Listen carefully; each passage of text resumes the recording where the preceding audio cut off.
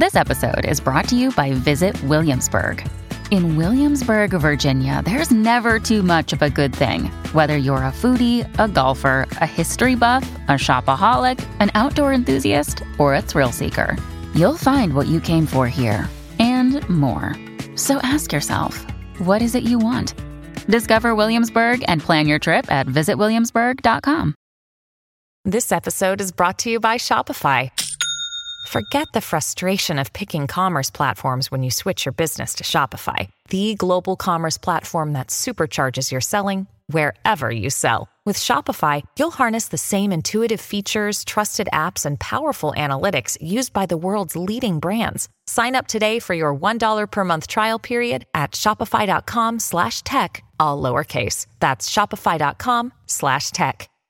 Hello, everybody. This is Marshall Poe. I'm the editor of the New Books Network. NBN listeners like to read books and buy them. So we thought we'd tell you that right now, our friends at Princeton University Press are having a remarkable site-wide sale. You can get 50% off books, including ebooks and audiobooks, with the code 50, F-I-F-T-Y, at checkout until May 31. You can save some real money on Princeton University Press books. I encourage you to go there and check it out. Welcome to the New Books Network. Hello, and welcome to the New Books Network. I'm Peter Lawrenson, the chair of the Department of Economics at the University of San Francisco. This episode is sponsored by the University of San Francisco's master's degree in applied economics and USF's Center on Business Studies and Innovation. My guest today is Martin Peitz, professor of economics at the University of Mannheim and a director of the Mannheim Center for Competition and Innovation. He is an expert on competition and regulation, particularly in digital markets, who frequently advises and trains government agencies in Europe and around the world on these topics. In addition to his numerous academic journal publications on these topics, he's also the co-author of a widely used textbook on industrial organization. I've invited him on today to talk about his newest textbook, The Economics of Platforms, Concepts and Strategies, which was published last year by Cambridge University Press. I used it myself for teaching this semester and highly recommend it. Martin, welcome. Thank you, Peter. Thank you for having me. Glad to have you on. So let's just start with the basics. Some of our listeners are economists or have some training in that, but others are not, or maybe only took a class many years ago and haven't kept up with trends. So first of all, what is a platform? Well, it's not that easy. I guess you can ask a number of people and we'll get different answers. We, of course, decided on a particular definition, and you can opt for a different one. For us, the key element of platforms are, first of all, the presence of network effects, which means that my decision will be affected by participation decisions and usage decisions of others, and the fact that this platform is actually managing those network effects. So it takes a very active role in, for example, steering buyers to sellers, or leading to interaction, say, on a communication platform.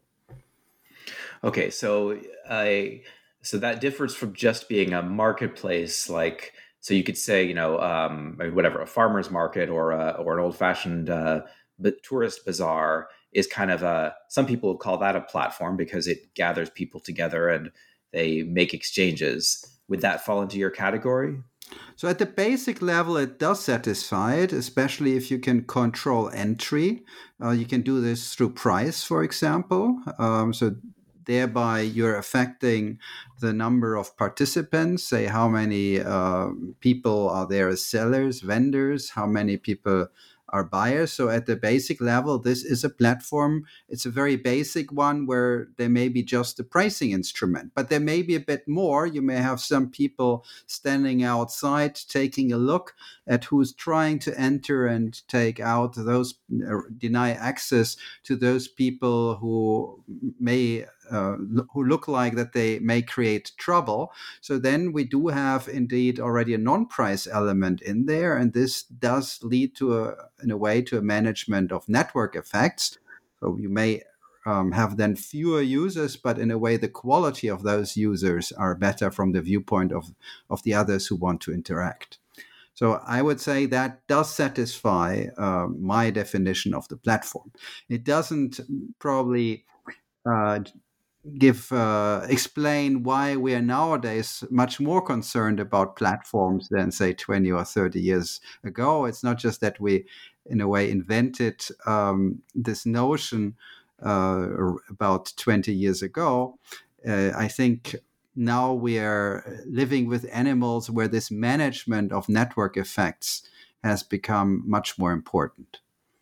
Yeah, so that was my next question. So as I indicated, marketplaces in some form with some kind of governance or pricing to decisions about who can participate and who can't have been been around for centuries or millennia. But this idea of platforms is definitely a newer concept. So why is that? Why is this a big new area of study? So I think the platforms nowadays affect a larger part of our life. And so it means we have now active intermediaries, and many of our interactions and transactions depend on the governance of these platforms. And why don't you just name off some of the major ones, just so people... Yeah, so I mean, take as a very basic example, if we take Google search as a way to discover the world, but also to discover products. So there clearly the Google algorithm plays an extremely important role to decide on what we are going to see, which then affects our search behavior. And it's just a fraction of what is around, what we will ever see. And clearly the algorithm is deciding on what we will see. So then that's right. So that's one important platform. And then I guess, so would you classify, so companies like Uber and Lyft that, connect buyers and sellers of a service, or Airbnb, would also be platforms. Would you call Facebook a platform in your framing? So I start with the last one. So I think there have been some disagreements of whether Facebook is a platform. So some people say, well, it's just a social network. Well, at least in the early days, it was just a social network. But from my point of view, it's not really necessary to be able to isolate different groups which interact with each other, but it's just the mere fact that there is this group interaction which matters, and that this group interaction is managed, which makes the entity a platform. So I think there's some different notions in the literature. So I distinguish those type of platforms. And then if there are separate groups or sites, as it's often said, then I would call them actually a multi-sided or a two-sided platform. Right. So why don't we talk more about, you mentioned the idea of network effects. So why don't we introduce those? So what's the basic idea of network effects? So the notion of network effects has been formally used in economics at some point in the second half of the last century, 1970s. And these were communication networks at that point, landline telephones.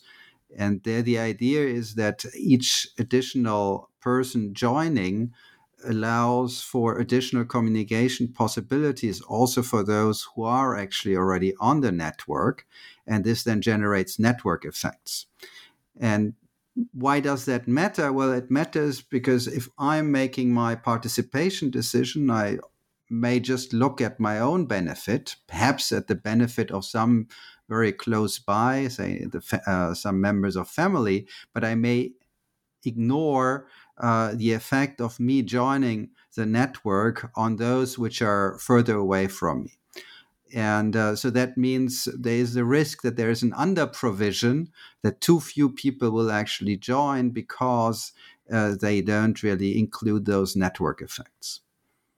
And that's, I think, right, where the formal economic analysis, the economic theory of networks started. Right, and so then a key characteristic of this, right? So you might have under provision, and also kind of an accelerating level of participation once you maybe hit some threshold where to be the third person on a telephone network is not really worth much effort or much cost. But once there's 1,000 people or 1 million people on it, then it becomes much more valuable. Perhaps before thinking about dynamics, one can think about, well, what could really happen in a stable scenario? And one feature in the presence of network effects is that there are often what we call multiple equilibria, meaning multiple situations where nobody has an incentive to revise its decision. So if everybody thinks that this network is nobody is going to use that network, well, then nobody will join, and that remains a stable situation. However, if sufficient people are convinced that this network will take off, people will use it, then indeed it will be used and everybody will be happy about it. And then we can think about the dynamics. So there is the risk to be locked into a situation where there's nobody or very few people joining that network, or there is a possibility that people coordinate on a situation in which indeed many people are joining. And things become more complicated if it's not just one network, but when people have to choose between different networks.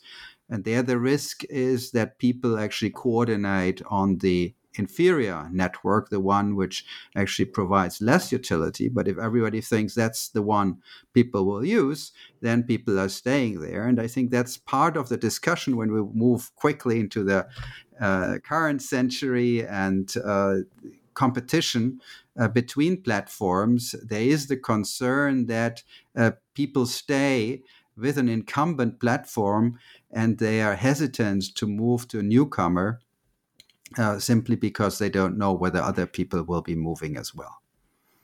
Right, and you can certainly see that, concretely now. If you follow Twitter, there's all this discussion of, 2 or 3 weeks ago, as the sale was finalized, many people saying, "Oh, well, now everyone's going to have to leave Twitter because it's not going to be, good anymore," and so people setting up accounts on Mastodon or proposing other networks, but yet Twitter still seems just as active, because if everyone is, even if they have half a foot out the door, but they're still checking, then you can pretty much find out everything that you would find out on Twitter. And then moving to a smaller network, even if you like the moderation policy or something else better there, is just hard because everyone else is still doing the other thing. Yes, so I think it depends very much on the specific content, and you can imagine there have been some examples in the past where people actually did move quickly, but then there are others, many others, where people haven't been moving, indeed. Yeah, so how does that, so let's step back to, the purpose and audience of your book, to frame things a little bit more. So who is it intended for? Who do you think? Well, of course, since I would like to convince everybody, I should say it's for everybody. And since there are network effects, you will benefit, especially if many other people are also reading this book. But on a more concrete level, we have two broad audiences in mind. One, first, is economic students or students taking courses in economics or related. I know the book is also partly used in management, who are, however, interested in a somewhat formal approach. So we do have some formulas in there, some small models to work through. So that's one audience. And the second audience, which we are also addressing, are people working in practice, competition economics, people working for consultancies, people working in agencies, particular competition authorities. Mm-hmm. And is the goal for them to, is it a how-to manual? Is it, you mentioned it's formal, so there are some short case studies, but it's really based on, as we do as economists, explaining kind of the underlying conceptual frameworks, right? Yes, it's really a focus on mechanisms, and those mechanisms are then, in a way, made concrete through formal models and illustrated through small cases. Yes. And so it could be useful both for someone taking the perspective of, obviously for anyone who's just interested in academically understanding things, but as you said, like from a regulatory perspective of how do we set up a regulatory environment where the best elements of these platforms can flourish and we can take advantage of them without creating problems, and then also maybe more from the sort of MBA business management side, understanding if you're working in one of those or even interacting with one of them as a participant, then how should you understand them, and how can you strategically deal with them? So let's take it from the some of the questions you have here, which are maybe more relevant from the business perspective. So you mentioned like the dynamic situation. Like, how do you what are some of the challenges of growing a platform? You have this equilibrium where no one's on your platform because no one's on your platform, and it becomes a self-fulfilling prophecy, or where everyone's on your platform, even if it's terrible, maybe, and that can be a self-fulfilling prophecy. But how do you go from one to the other? Yes, I think the first one, which is the one which probably means less direct involvement in those interactions, is trying to do expectation management. So it's all about convincing people that something will work, and there, in a way, precedent can help. So what we have seen is that some successful platforms, they entered one market. It perhaps took them a while, say a national market, particular country. But when they were successful there, they were much more quickly successful in other markets which they entered afterwards. And this can have several reasons. One reason is that perhaps their product, their offering was already improved, since they could experiment in the first market, or had to experiment to see what works best, and to the extent that the other country has that people in the other country have similar preferences, that would then also work well somewhere else. But I think the second element, which is very important, is the one about expectations. If you see, this company has been successful in the US and now they're entering some European markets, well, then the expectation is that's the one which will make it. So therefore, I should move soon. No more personal engagement or investment of my time with the local hero of the day, but rather switch, or at least add as an additional platform the offering from abroad. And this is, if you look at the history of Facebook, the success story of Facebook, that they were able to quickly wipe out national heroes in some of the European countries. These were social networks which had, say, 80-90% of the market at that time, and they were gone in a matter of months, or at least, say, 1 or 2 years.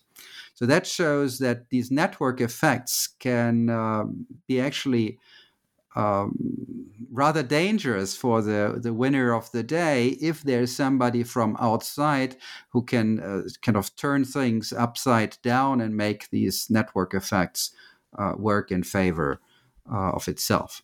So that's one element of dynamics. If you're in a strong position somewhere, which may be a region or a country, or it may be a certain area, take Amazon in books, and they were able then to move into other product categories. They not only gain experience, they may have some economies of scale and scope in their operations, but on top of that, they may be more easily able to convince consumers to move. The second one is, of course, product differentiation, how you can become successful. You offer something which works particularly well for a particular niche, which may already be catered for by some more general purpose platform, but participants may not be extremely happy with it. And then if you have a tailor-made offer to make, you may be able to move consumers or all the participants, despite the coordination problem. One example for this was the some kind of artisan products which used to be sold on eBay, and then most of that traffic moved to Etsy. So what we have seen there, a small newcomer was able, with a better offer, to make people move. So that's another possible successful entry strategy.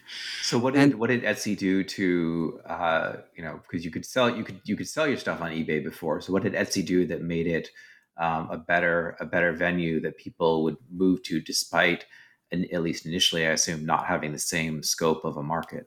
Yeah, the eBay format of selling things was kind of one size fits all, and sellers couldn't provide sufficient information on those products, so they felt constrained, and that apparently limited trade because there wasn't enough information made available on eBay. And Etsy had this special group or this special category in mind, and therefore allowed for much more information transmission.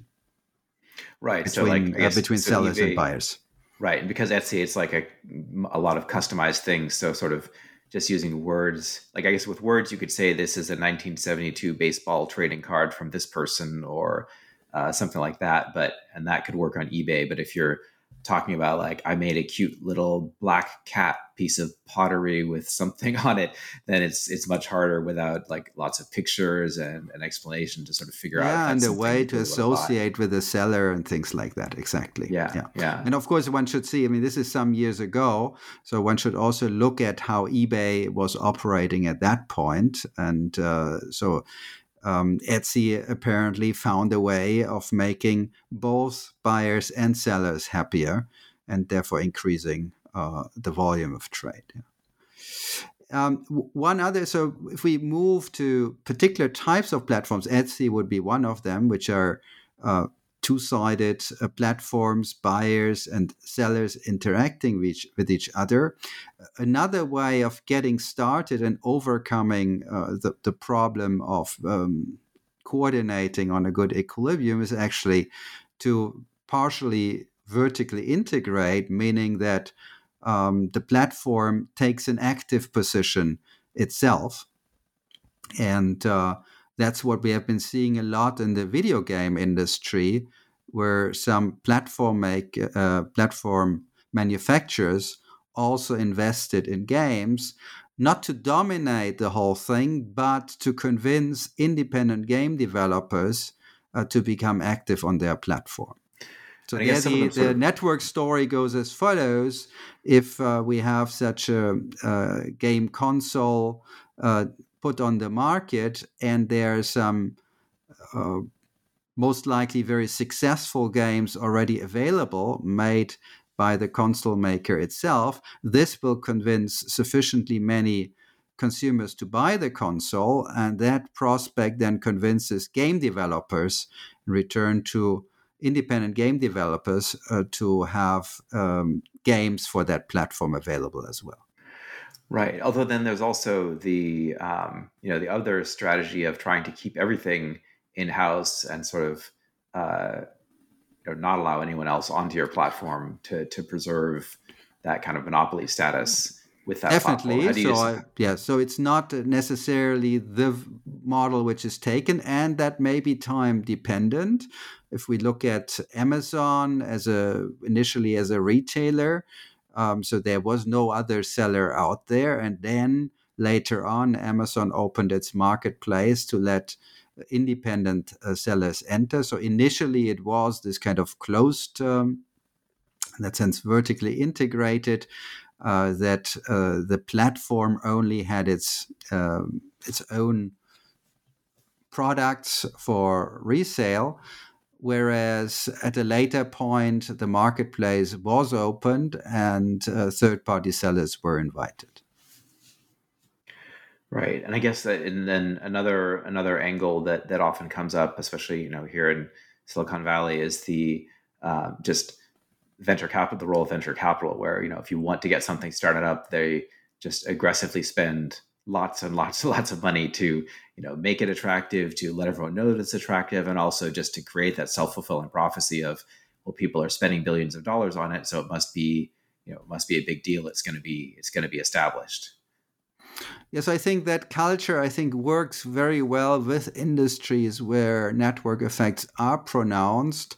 especially if there is something of a first mover advantage, so that even though it can go the other way, that it tends to be that these network effects tend to go in favor of those who are first in.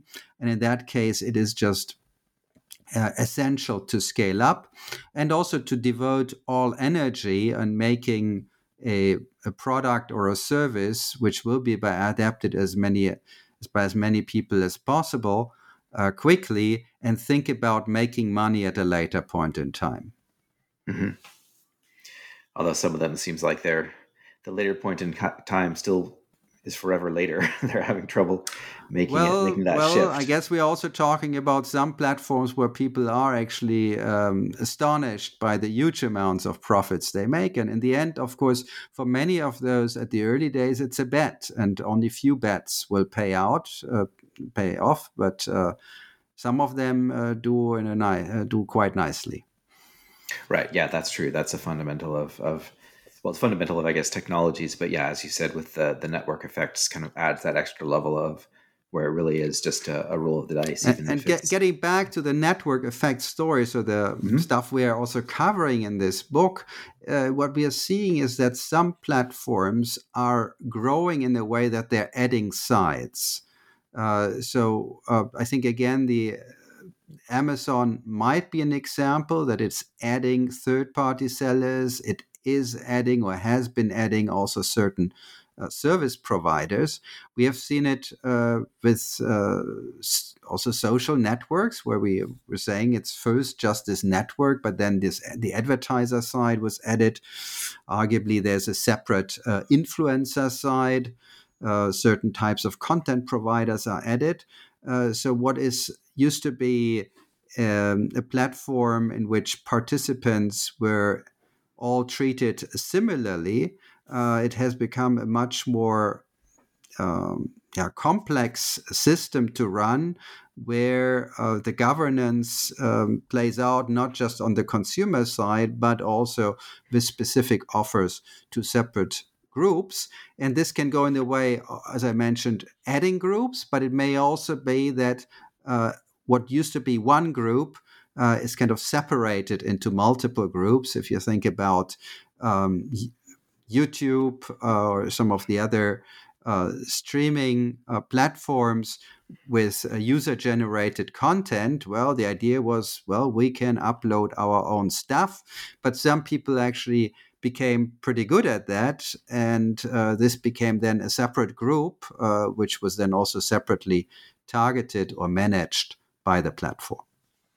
Right. Let's actually let's step back and make sure people didn't miss that, because I don't think we introduced the idea of multi-sided platforms very well. So the one-sided network effect is just straightforward, like the telephone network, or your family and your friends being on Facebook, where just more or less the more people are on it, the more valuable it is for you. And then kind of I think for me, the simplest example of two-sided network effects that I always teach with is just to think about Uber, right? If there's a whole lot of the riders don't really care how many other riders there are, they care how many drivers there are, and the drivers care how many riders there are. So you need to get more drivers to get more riders to get more drivers, and so it's that complicates the. So you have these two-sided network effects where you care about the other side's presence more. So what are some of the other major issues in that you cover in your book, or sort of considerations, or typologies? So the Uber example works, perhaps with a caveat that I actually do care about the other riders, because my chance of getting a ride may depend also on how unique in a way I am. So there are certain elements also of within group network effects present on Uber. And that also holds for standard e-commerce platforms, where you first think about the buyer-seller interaction, but to the extent that there is seller competition, I do care also about what is happening on my own side. But at least as a first starting point, focus on the interaction between different groups. They're building up a platform, this element of vertical integration I was mentioning just before is a particularly relevant one, because I have this problem. I have to convince two groups to join, and these groups maybe possible that I think about my family or acquaintances, what would they do? And perhaps we can somehow coordinate. But with different groups, buyers and sellers, this coordination problem may actually be more problematic.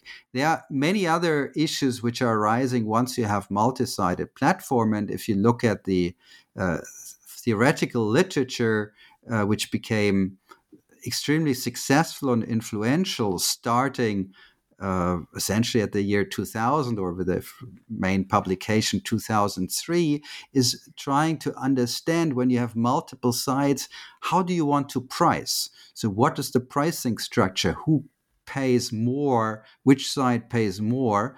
And it is important there to understand that what we often might think when there are different prices out there, there may be cross-subsidization, by which we mean that one side pays less, possibly even less than the cost, where this may be the optimal strategy for a platform and even for a social planner, even for a government trying to maximize social welfare. And the reason are, again, network effects, because what some users in one group benefit from the other users may be users in the other group may be very different from how these other users are viewing the interaction possibilities. Very good example are traditional media platforms, where as a user we typically don't like advertising or even dislike advertising. So in, say, commercial television. Whereas advertisers are keen to get access to those consumers. So that means that the network effect from consumers to advertisers is positive. Advertisers like to be on a platform with more users, whereas more consumers, or viewers, whereas consumers are actually happier on a platform where there's less advertising. There we see it's very natural to have a very asymmetric pricing structure, namely the advertisers should pay. These are the ones who are actually interested in being on this platform and getting access to consumers, whereas consumers, they are suffering from advertising, so therefore they may get a subsidy or at least free content. Right, that makes sense. Yeah, and so that's definitely the most clear illustration of that. None of us really enjoy advertising, but we put up with it as the implicit price of the service, but not the explicit price. I guess the other thing people say is, in some certain sense, you're paying with your data by revealing your behavior and your preferences on the platform, and that also being used to target the advertising. So in this very basic example, so with traditional commercial television, there wasn't much data. So there you essentially, if you want, pay with your attention. Mm-hmm. And then the data aspect is an additional one, which plays out much more prominently with the digital platforms we're talking about, where those data provide an advantage for a number of reasons to those platforms which get access to those data. So it may improve their monetization possibility with that particular service, because they just provide, for example, better targeted advertising. So we are not suffering for more advertising, but the advertisers which reach us are the ones who are really keen on reaching us, and therefore they're willing to pay a higher price. And so that's how these data then play out. Or those data may actually be used for other services which are not directly related to the one where those data were generated. So there may be just a data sale, and then those data may also become attractive. Mm-hmm. And it can, of course, improve the overall performance also from a consumer perspective. So these data, in some cases, take Amazon, are used to make consumers also better off, for example, by getting better recommendations, possibly by filtering out unreliable ratings, so making the rating systems more precise. So all these are ways in which the platform actively can generate network effects, strengthen network effects. That's actually, I think, an important starting point, and therefore we dedicate a full chapter of the book on how platforms, through their decisions, affect the strength of network effects. And the two examples where the two applications we look at in more detail are recommender systems and rating systems. Right. So what are some of the key features of those recommender and rating systems that you highlight in the book? So what we try to do there is to see to what extent are there really network effects. For example, if I leave my data and to the platform, and then the platform can use those data and provide me with something which works better and perhaps doesn't even rely on data collected from somebody else, then the data are relevant for the quality of the recommendations I receive, but they're not really network effects present. So network effects happen if my data are also useful to provide better recommendations to others. And where we see this, where it at least in principle can happen, as an example would be Amazon, where Amazon makes recommendations of what I may want to buy based on what others bought who showed similar purchase interest as I did.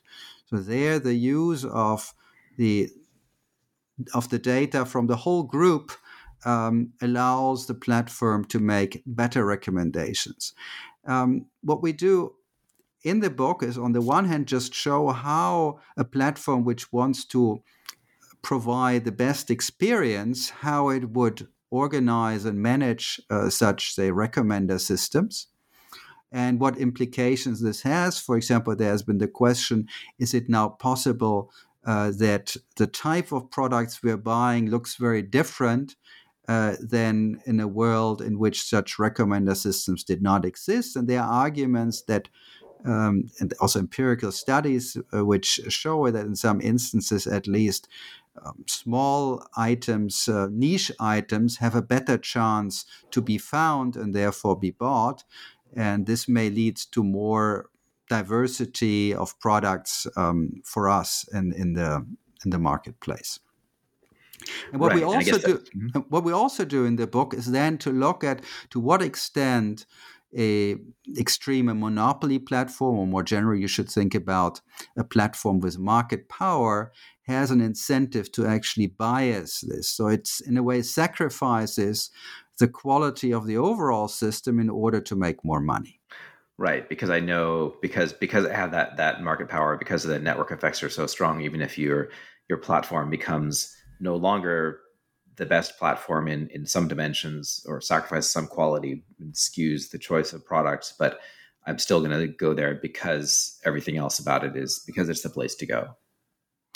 Yes, it may be due to network effects, maybe, of course, there may be other reasons why I want to go to this platform. There may be also scale economies involved.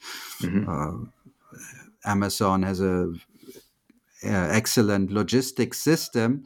So there may be other reasons of why I want to go to a particular platform. And the platform has to be very careful, so it can't sacrifice everything. In the end, it is overall consumer experience which drives consumers to a particular platform. But with market power, you can give up a bit. I mean, it's the same thing as if you just set a price. If you charge an infinite price, you won't, even as a monopolist, you won't have anybody buying it. And but you can charge definitely more than a competitive price. Right.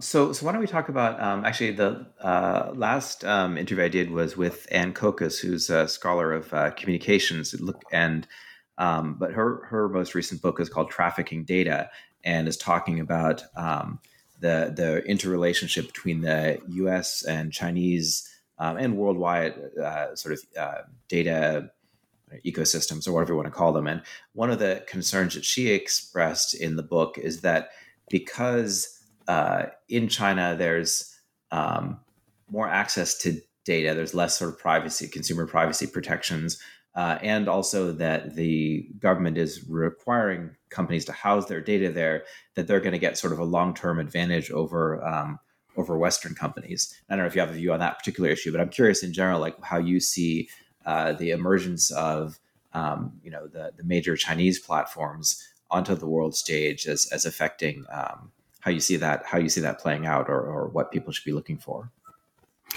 Well, I think so. I'm mostly looking at competition problems, and what has been said in a number of policy discussions is, well, just look around. We are seeing a lot of competitors emerging to some of the big digital players based in the US. And the question is then, well, where did those grow? If it is really a prerequisite to be able to challenge one of the existing large players to have been growing up and experimenting and building up a business model in China, if that's the prerequisite to be successful elsewhere in the world, then I would not think that we have solved the competition problem. So I think to that extent, I am concerned about the possibility of challenging currently very strong players. This should be possible also for players emerging new in the US, in Europe, or anywhere else, but in an area where they are already competing with the currently strong players, and not in China where they're not competing against Google, Facebook, and so on. Okay, so the fact that TikTok can, challenge YouTube and Facebook and so on, and kind of reduce their monopoly power, is not, on one sense, to the extent that we think competition in these markets is good to discipline all the players to provide a higher quality or lower price product. It seems good, but you're saying it potentially could only emerge in the kind of protected network of China, and so by having that home base to grow on, then it can expand outwards. But that's not something we want to rely on as the only source of competitive pressure for U.S. and European firms. I think yes, for a number of reasons, that's not the only type of competitive pressure we would like to have. So when we talk about a market being possibly contestable, meaning that newcomers have, with a good product or service, have a chance of success, then this should not require them to be first building up their base somewhere where they are protected, or at least not face the existing large competitor, and rather should be able to make this success happen being based and rolling out things in Europe or the US. Okay, and so this book doesn't mainly talk about regulation. Is that so? But that's going to be your next book. Is that right? So that's work in progress. So we are currently working on a second book where we are much more looking at competition and the regulatory landscape. There has been a good reason why this comes in two books. The first reason is that we were slow and wanted to at least have the conceptual issues out there. And the second reason is that there has been quite some movement on the regulatory scene. There have been interesting competition cases. So in that sense, I think it's even worth the wait because, for example, in Europe, we now know how the Digital Market Act at least looks in print, how it will be dealt with. We still have to wait a bit, but at least we know what we're talking about. Whereas when the first book came out, we didn't know anything. Mm-hmm. Right. Although I guess we should. So just to be clear, your first book, in a sense, kind of is more timeless, I guess, in the sense that it covers these core theoretical issues of how platforms work, what the issues are they have to solve, how the different kinds of network externalities, same side and cross side work out. And so in that sense, it's going to be, it's not something that gets outdated quickly. Although, of course, 10 years from now, the students reading the book won't even remember some of the examples. But we will have to change the names. That's true. Change the names not, and the not case the studies. concepts. Yes, Right. But the risk is that even though the second book will be out later than the first one, that the second edition of the second book might be out earlier than the second edition of the first book.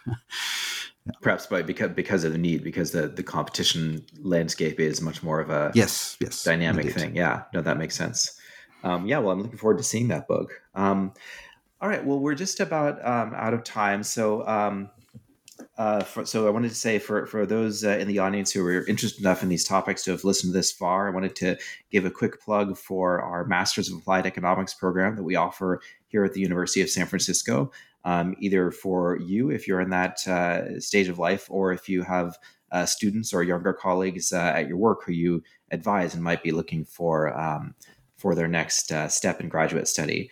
Our program focuses on the microeconomics of the digital economy, things like this textbook, which we've used as well. And in addition, couples that with a particular emphasis on learning the programming and analytic techniques, working with data that are needed to get a job and start making an immediate contribution in the digital economy.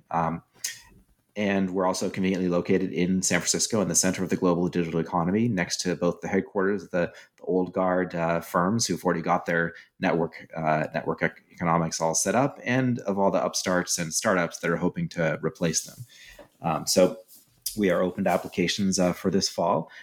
So I wanted to say that, and then I also wanted to, Martin, give you a chance to tell people who would rather study in Europe what you have going on at Mannheim. Yes, we like competition, so there are multiple master programs out there. And in Mannheim, we have set up a particular track which focuses on competition regulation economics, doing theory, empirics, and also has a law component.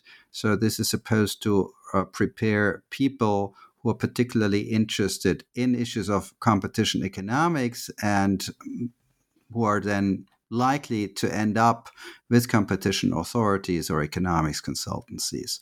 So this program and the track for that is available in Mannheim, has a very international intake, and we are very happy if we receive more applications. And taught all in English, is that right?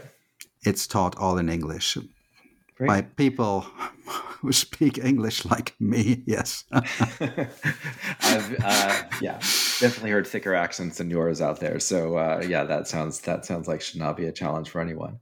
Great. Well, thank you very much for coming on the show. And again, this is the book is The Economics of Platforms: Concepts and Strategy by Paul Belflamme and Martin Peitz. We had the privilege of talking to Martin today. And I encourage anyone who wants to have a deeper understanding of these topics to go out and get a copy of the book.